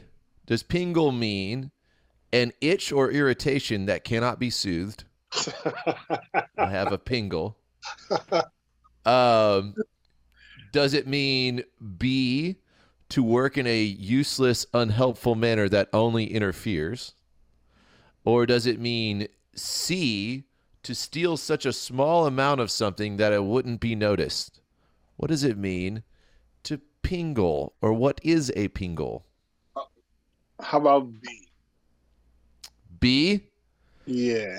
You're dead on! Yeah! Here we go! Let's get it. Boom! Hold on, my little Pingle is baby. back. I have to say this was my favorite one of this batch, and I'm thrilled Pingle is that so we resurrected good. Pingle. Hey! Who is this? What's his name? Brianna. Gabriana. Yes, her Yeah. name. Oh, Little angel. hey, pretty girl. She's beautiful. Thank you. Well, she was here for Pingle getting resurrected Yeah. from the grave. You helped me get Pingle right. Oh, that's great. All right. Ben, you want to Yeah, we've just our got last one more here. All right, the last word is absquatulate. What? Absquatulate. That sounds like a wet fart. If I don't... That's Let's, actually one of the options. Just kidding. let's read these definitions here. We have absquatulate. A, to spend with reckless abandon. Uh-huh. B, absquatulate, to consider all foreseeable outcomes and arrive at no solution. little Doctor Strange moment there. Absquatulate. Absquatulate. C, to run off with someone in a hurry. To abscond. Dang. What was the first one again? Absquatulate, to spend with reckless abandon. Is it C? It is C. C is correct. Is it? Absquatulate. See, absquatulate. Yeah. We have it. The team up from Gabriana and John. I know. Oh man, unbeatable. An exciting dead words. Our first dead words with 2 resurrections. Oh, this is huge. Yep. All right. We have two empty literary graves now. Yay. Pingle and absquatulate. Now you gotta use those in rhymes. We do. I do. know. Oh man. Yes. Thank you so much for playing Dead Words. And John, thank you for coming on the podcast. I think thanks for that having me, fellas, just man. about wrapping up the time that we have here. Yes, absolutely. Thank you so much, John. This has been inspirational and informative. And Is there we can't wait to have anything you that back you want on. to plug or advertise? You know what? You can always just find me on Instagram. Wrote by John is WROTEBYJON. Other than that, nah, man. The book's out there. If you have questions, just hit me up on Instagram. It's cool. All right. Jonathan Marshall. Look him up. His stuff is awesome. And So there's good more to see come. you. Thanks, guys. Say bye, Yeah. Gabby. Bye, Gabby. Bye. All right, fellas. Later. All right. Thanks, man. See ya. Later. Oh, man. That was awesome. Thank you so much, John, for coming on. Yes. Thank It was you, great John. to talk to you, to learn about writing children's stories, your career, everything going on with that. Mm-hmm. We have some children's stories of our own that we are going to read at this point in the evening. Yes, from we've our got- last challenge, which was... It was called... What was the name? I don't think we had a name for it yet, but Yet. I said Well like over. I said like children's book is what I Yeah, titled mine, but The idea was to take a challenge from a previous Right Guys month or week and to take a submission that had been written by anyone ever that's on our website and to rewrite it as a children's story. Yes. And loved the submissions as always, but these were fun. This actually ended up being a more difficult challenge than I thought it was going to be. I honestly, when I threw it out there, I was like, all right, this will be a cakewalk, easy peasy. Yeah, it's tough writing children's stories, especially when you've never written a children's story before and you don't actually know what it means, come to think of it. Yeah. So, all right. Do you want to start with, why don't you pick one and read it? Okay. I'll go ahead and start with Tim's. Okay. Which Tim decided to rewrite Sky's Mario romance story, which was like a pretty offensive and graphic, like porn. Yeah. We could just say it straight up porn. So to Tim rewrite this as a rewrote this kid's as story. children's story, and it is like this belongs in a new tier of like the Right Guys Hall of Fame. Like there's a special place for this story at the crescendo at the end of the Hall of Fame. I'm gonna read this here. Please enjoy this. All right, let's go. Mario Sr. slipped silently out the back door of the banquet hall. The corridors echoed with celebration. Wahoo, Mario Sr. said quietly to himself with a wistful sigh. Once upon a time, those cheers would have been for him. No more. Used to be that he couldn't walk anywhere in the kingdom without people stopping and staring and pointing at him in awe. Mario Sr. took off his hat, running his fingers through wisps of gray hair. No more. The stable door opened, a toad walking in, eyeing him. Mario's heart skipped a beat, happy to see an old friend. Hello. Oh, Mario Sr. cut off, cheeks red with embarrassment. It was not Toad. Toad had red spots, not blue. Mario rushed out the door. Mario walked up to Yoshi, untying his reins. He thought about trying to triple jump onto his trusty old steed, grimaced as his back tensed up at the mere thought of it. Shaking his head, Mario Sr. went looking for a stool. He wished that he had brought some mushrooms with him. At least then he would be tall enough to mount Yoshi properly. But his cousin, Dr. Mario, had... Wait. His cousin, Dr. Mario. That's amazing. I'd warned him about overusing such things. Like too much sugar or too much chocolate, eating too many mushrooms would ruin his dinner and hurt his body in the long run. The last time he had tried the mega mushroom, his torso grew 3 times in size, horizontally. His legs and head were unaffected, leaving him trapped as a blue-faced ball of disappointment. He was stuck like that for over 4 hours. Dr. Mario called it vertical dysfunction. Mario Sr. tottered on top of a stool and mounted Yoshi. Why does it keep saying he mounted? With an aching creak of his limbs, they trotted towards home. The bumpy ride reminded Mario of better days. He had visited Daisy and Peach often this way, one bag full of his special mushrooms. He had mushrooms for every occasion, ones that made him big, ones that made him small. This helped him to clean out gunk stuck in Peach's plumbing or soot staining Daisy's chimney that other plumbers and chimney sweeps wouldn't dare touch. He even had mushrooms that would take them to far-off worlds. But as time went on, Daisy and Peach had less and less time for him. Peach had a mushroom kingdom to run, and Daisy was busy attending to her garden of flowers. They had become queens, busy with regal business. The 3 of them couldn't frolic like in their youth.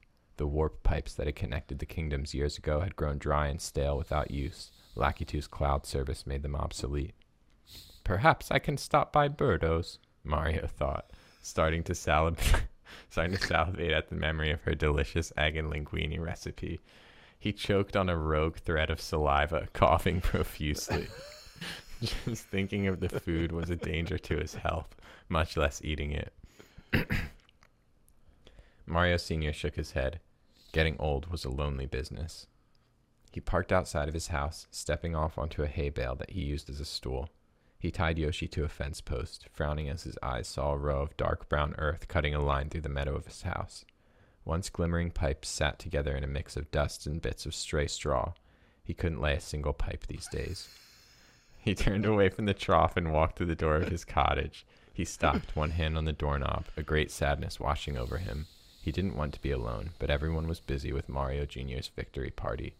Except, Mario looked over at his barn again. A Koopa dazed in the upper eaves, one bubble of snot expanding and contracting in the rhythms of sleep. Mario Sr. walked to the guest house in the backyard. He knocked on the door. A high-pitched, muffled Italian voice answered him. Hello, it's me, Mario. He whispered hoarsely. Mamma mia, back so soon. The voice replied through garble. Wait, sorry. Mamma mia, back so soon. The voice replied through garble. Mario opened the door, stepping inside. I thought maybe you could use some Mario time. Okie dokie. Luigi said, looking up at Mario as he entered. That voice is perfect. Tubing connected the thin, frail skeleton that was Luigi to a tank of oxygen. Luigi pointed to the television. A familiar refrain blared from the speakers. Ba-da-ba-ba-da-ba. Boom, boom, boom, boom, boom. Mario sat on the couch next to Luigi as coins pinged in the background. Here we go, the two brothers said in unison. The two brothers picked up a pair of oblong controllers from the tabletop, old hands quivering, then stilling as the familiar weight and feel of the gamepad settled in their palms. It started to play, fuzzy blocks shuffling across the screen. Mario smiled for the first time that day. There's no place like home. Oh, man. It's so good. And he really brings it back to the heart of what Mario is all about. Yeah. Like, which Sky didn't even in the original wasn't so even, yeah like, at one hand he'd completely diffused the adult content from Sky's story, and then like you said, brought it back to the heart. And I love that they came back to play Mario Brothers. Yeah, I thought that was so cool. It just felt so fitting, so like thematically poignant. Like it felt like it was really like he captured what Mario is about in the story. Yeah. And that's like kind of cool. Yeah. As far as like sitting down and reading this to a bunch of kids though, I don't know if they'd just be like sad. Like, okay. So what's going to happen to Mario? It's like, well, Luigi's hooked up to an oxygen tank.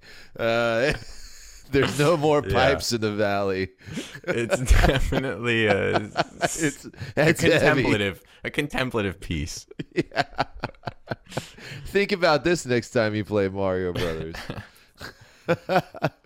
Oh, well done, Tim. Yeah, that was amazing. Awesome. Thank you so much. All right. Okay, I am gonna read. I'm gonna read Shannon's. So Shannon took Anna's challenge from number 8, which was the romance one, Rom Bomb, and took her story, Safety Romance, and wrote it as a children's story. Yeah, which was definitely a tall order that I think she absolutely blew out of the water. It's definitely like it was sensitive content warning, you know. Like yes. That one was it was definitely had some strong graphic themes. So strong adult themes. So. A wonderful story, not a children's story, but a very important story. And I feel like Shannon made it a kid's story with still retaining like a strong value to it. Yeah. So this is called Balloon Girl. My troubles try to weigh me down. They hide and wait and scare. So when my troubles come for me, I fill myself with air. Instead of letting scary things run up too close to me, my toes get light, my feet take flight. I say goodbye to gravity. First my shoes will leave the grass, then rooftops are in reach. I look down at my troubles, and my troubles start to shrink. Soon the tallest treetops look like broccoli on my plate. The clouds float by, but so do I, a breeze blows me away. Higher and higher, balloon girl floats over houses and mountains and trees. Not just the troubles, but everything's gone. Everything's gone but the breeze. Thank goodness a friend has a grip of a ribbon attached to my toe. He tied it real tight long before I took flight and watches me from down below. Floating away from the troubles seems fine, but people belong on the ground. So be sure if you're planning on flying away, you've got someone to tug you back down. So good. Man, like I read that like multiple times when I was reading that the first time. I was like, oh yeah, like, and then thinking about this as being like something you would want to like a lesson you'd want a kid to know, but it also kind of meets you where you're at. Like sometimes it feels good to detach, but we really belong on the ground to deal with these things, you know, like that's, and you need to have friends. Shannon just has such a strong control over that tone for children's story writing. I think like she really nails that, like the sort of simple rhyme structure, like almost nursery rhyme structure that feels like at the same time as it's very like basic because it's like hemmed into like very like specific rules. It's also like very free at the same time. There's a lot of like playing like with expanding and contracting lines of different lengths, like exaggerating things the way that a kid would, and like it's sort of just feeling like it is in that like very playful tone the whole time. Yeah, really good understanding of audience. And that was something that I thought was that I really enjoyed on this was, you know, saying write a kid story. You know, you're thinking basically anything that's not an adult, you know, and so you could think like young adult in there. You could think like it could be like basic board book stuff, like little golden books and stuff, you know, like it could be like very early development, small, like very simple words and stuff like that. Or it could be like Shel Silverstein-ish, like poems and everything. But it was kind of a pretty broad stroke of a challenge. And to see, I think everyone who sent one in sent in a totally different style, which I thought was really cool. Yeah. Thank you so much, Shannon. Yeah. Just, and for the sake of time here, I'm just going to keep going. I'm going to run right through. We got Anna's, and this is the last one we've had as a submission. So after that, it will just be let's go yours and mine. This is The Curse of the Were-Nun. The bonfire crackled and sent flames soaring high into the sky as me and the other kids in summer camp unwound at the end of a long day. The fire flickered, casting a ghoulish light on the face of Ben, one of our camp counselors. After dark, Ben would always tell us spooky stories, the kind that had me and my friends checking the shadows for monsters and freezing at the sound of every cracking twig in case something was stalking us as we scuttled back to our cabins late at night. In spite of that, or maybe because of it, Ben was always our favorite camp counselor, and tonight was no exception. We leaned into the campfire light raptly as he spun another spine-chilling tale, The Curse of the Were-Nun. Once, long, long ago, in the graveyard of a German nunnery filled with shadows as jagged as monsters' teeth. Ben was such a drama kid. We loved it. We all leaned in further. A lone man named Lorenzo was a walk-in, his mind bent on a single purpose. His wife was gravely ill, cursed by a wicked warlock. But he had a secret, something he had discovered after long studies in the arts of magic. An amulet shaped like the sun that would catch and trap curses. According to his research, this amulet was owned by a German nun named Wilhelmina, who lived in that very nunnery. And so he had traveled a long way to find the amulet and break the curse. Before long, he caught sight of a lone woman standing among the headstones, that very Wilhelmina. He saw the amulet sparkling on her chest and ran towards her. "Sister Wilhelmina, is that you?" Lorenzo asked. "That necklace around your neck, it is more than just jewelry. It is a curse catcher. My wife is gravely ill," and as Lorenzo trailed off, he showed her the sketch he had copied from an ancient book of magic. It matched the amulet around her neck perfectly. Sister Wilhelmina looked up, and her face was full of fear. "Go back and speak of this to no one," the nun whispered. "But I must have the amulet," Lorenzo whined. Before the nun could fight back, he grabbed her necklace and ripped it off her, and then... We were all ears. Ben was animated as he narrated the next creepy chapter of this tale. Her eyes turned to slits, her hair to fur, and her fingernails into long, sharp, deadly claws. She let out a howl, and before Lorenzo stood a werewolf, the were-nun.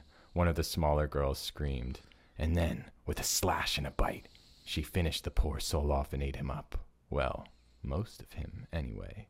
The kids all cringed with disgust. The bits she left, she... Buried in a hole, she clawed into the soggy ground. With the amulet returned to her neck, she slowly regained her human form. She finished the burial with a shovel. And there was no trace of the unfortunate Lorenzo, and the secret of the were-nun was safe.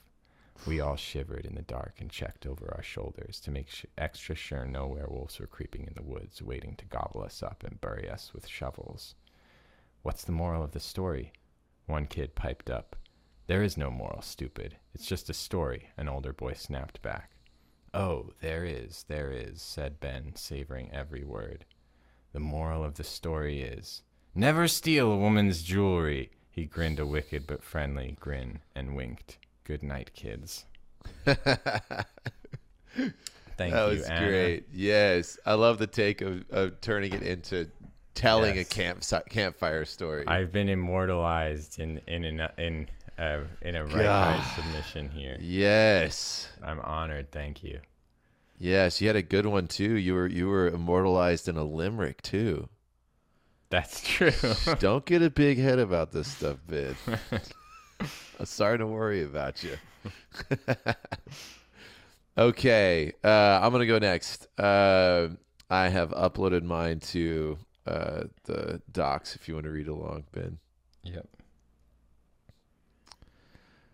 Okay. Got it. So I took Ben's submission from Cook a Book. What was it? It was Simon's. Simon Belligan's intergalactic pancake mix. Yes. Okay. So I took Simon Belligan's intergalactic pancake mix and wrote it into a children's story. So it really hits hardest if you go back and read Ben's and then read this one, but I'm just going to dive in. This is called Don't Make Pancakes with Simon. Don't make pancakes with Simon. He says you'll have fun, but he's lying. Trust me, I know. It felt like my soul got mixed in the bowl. It was frightening. First, there were bubbles that spoke something muddled. He told me to translate was trouble. Then once on the stove, our first cake did go. I blinked and woke up befuddled. A being so grand in a shadowy land now towered for me in my pan. I burst into yelling with fear in my belly and blinked back to smells of a deli. My kitchen now reeked of mayonnaise and meat, so I took my pancake off the heat. But Simon pressed on, his instructions still long between me and when I could eat. The next cake was cooking not long before looking like it could be much like the last. But my mouth started tingling. The next thing I'm mingling with a lady all dressed up in black.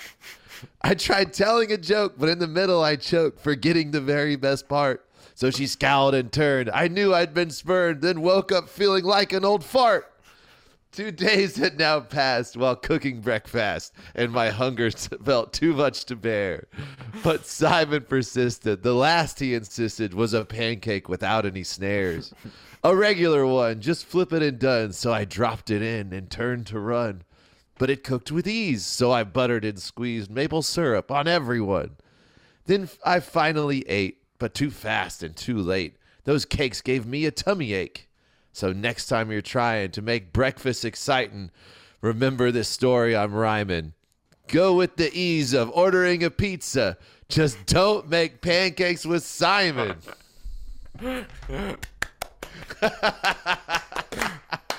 It's so good. It's like, yeah. Don't make pancakes with Simon. It reminds me of don't like give a pig a pancake. Yeah, there's a new one out. There's a new kids book out that's like killing it called "Don't Let the Duck Drive the Bus." Mm-hmm. But this one to me was like total throwbacks to. I was obsessed with Shel Silverstein, so I was imagining it like Shel Silverstein with all the doodles around it and everything. Yeah, that's so good. I love it. Yeah, I mean, I forget so much of like the actual like trials that it's forcing you to go through, but I'm assuming that you're interacting with those in some way, like choking on telling a joke and something. Yeah. So in the second pancake, she's measuring his charisma. Yeah. So he tries telling a joke, but he loses, and the consequence is getting filled with the energy of Dr. Phil. So he woke up feeling like an old fart. Got it. Yeah, that's great. And the first one was if you showed courage, you would get the boon, and then if you showed fear, you'd get the curse. And the curse was that your pancakes would smell of Subway sandwiches. Yeah, that's great. The mayonnaise and meat. Yeah, it's perfect. Think back to smells of a deli. It's so good. All right, dude. You're immortalized thrice. Thank you, dude. That's quite an honor. And the one that I did was also one that we both have been immortalized in. Oh, yes. Actually, so if you just want to go to the email, I emailed it to us in there. All right. So this is called My Evil Podcast. It's not easy starting a podcast. Frowny face. 1 year ago, I was invited across the country to meet a real-life giant. The giant's main job was screaming, but in his spare time, he wanted to start a podcast with me. I did not have a job at all, not even screaming. So this was an easy decision for me, as well as a great opportunity. I packed my things and flew to Texas for a week to record the first episode. Every day we argued with our gear. The cameras told us, "We can't go for more than 30 minutes at a time," and wouldn't broadcast as a webcam on our mobile device. The mics were only compatible with Windows 95, and I couldn't keep my face at proper distance from them, even if I tried. The problems were endless. We fought through it and recorded one episode, but the audio cut out halfway through, so it was unusable. By now, the giant and I were certain that supernatural powers were in play. Hidden forces conspired against our goals. We knew that if we were ever going to get this thing off the ground, it would mean getting our hands dirty with magics of our own. So we brew a fresh new ritual to stew you every month. We write a prompt. It fills your thoughts until they're ripe and plump. Then you go to harvest, and you reap what we have sown. And we make you stand in line before you bring them to the throne. We'll call them writing challenges. This could work. The giant rubbed his hands together with a greasy grin. Indeed, and that's not to mention how easy it all would have been if it weren't for that meddling Cerebus the Usurper. Oh. Or Tim. Oh, man, that was so fun. Yeah, so that's based on Tim's Write Guys, like RITE Guys writing submission he did for challenge number 9, I think it was. Yes. Which was Roll a Roll. And he wrote like this weird abstract thing about me and Micah's podcast actually being like an evil ritual to our vanity and idolatry based on writing prompts and challenges that we are forcing people to use their creative energy on. It's a fun little concept, and so I kind of just thought, what if it was true? Yeah, I love the perspective of just this looming evil giant. It's like, yes. Yeah. Giant's main job was screaming. Yeah, that's what giants do. They just You're a real life caricature. A screaming giant. I'll take it. It's wonderful. Oh, it's so fun. But we should, timing wise, intro the next challenge. Yes, that's what I was about to do. So The next challenge. So, hey, thank you everybody for Thanks so those. much, That was guys. awesome. And if you're just hearing this episode for the first time, dive in and go do that challenge. You know, like any of these. I hope that people that are coming onto the podcast later dig back and start doing these challenges. And if you ever want to get them read and get our feedback or something, feel free to submit them too. You don't have to just submit them within the time frames of that challenge. It's true. But anyway, so without further ado, we need to wrap this baby up. And the next challenge is going to be called Wordsmith. Yeah. Okay? It's a good one. Yeah. So your challenge is to create a word. Make it not up yourself. Yeah. Don't yeah. just Not write any word and say that you created it. just create a word and then use it in a 50-word story, a 50-word fantasy, if you will. Well, I mean, because I don't like make like a name of a town. I'm talking like make a word Not that a you proper could use. noun, like a verb or like a noun, part of speech, anything Yeah. that's going to be in that story, and you got to really work it in there good. Yeah, but convince us, like like Shakespeare. How many words they say that he invented? At least Like- 5. Like And this ambulance does- was one of them, and so Oh, is man, assassin. ambulance, assassin, silhouette, champion, double. Boom, double. Come on, we All need to get on that Shakespeare level. Let's start making some words. Yeah, and then I've actually come up with a few words on my own through my time with O Sleeper, and we're gonna do a lyrical deep dive next episode and dig into that a little bit as well. But Yes, that's sir. what we got. So 50-word fantasy, create a word, wordsmith, and who knows, maybe we all start using that word because it's that good. Yeah, I'm excited for that challenge. Yeah. Micah, it was so good doing this episode with you. I wish that we had more So time. good. Me too. I just want to hang. Guys, right, guys? We love you. We'll see you in a few weeks. Please Yes. stay safe, keep writing, and have a good time. Yes. Come hang out in the Discord too. Yes, we love you. Goodbye. We love you. Bye.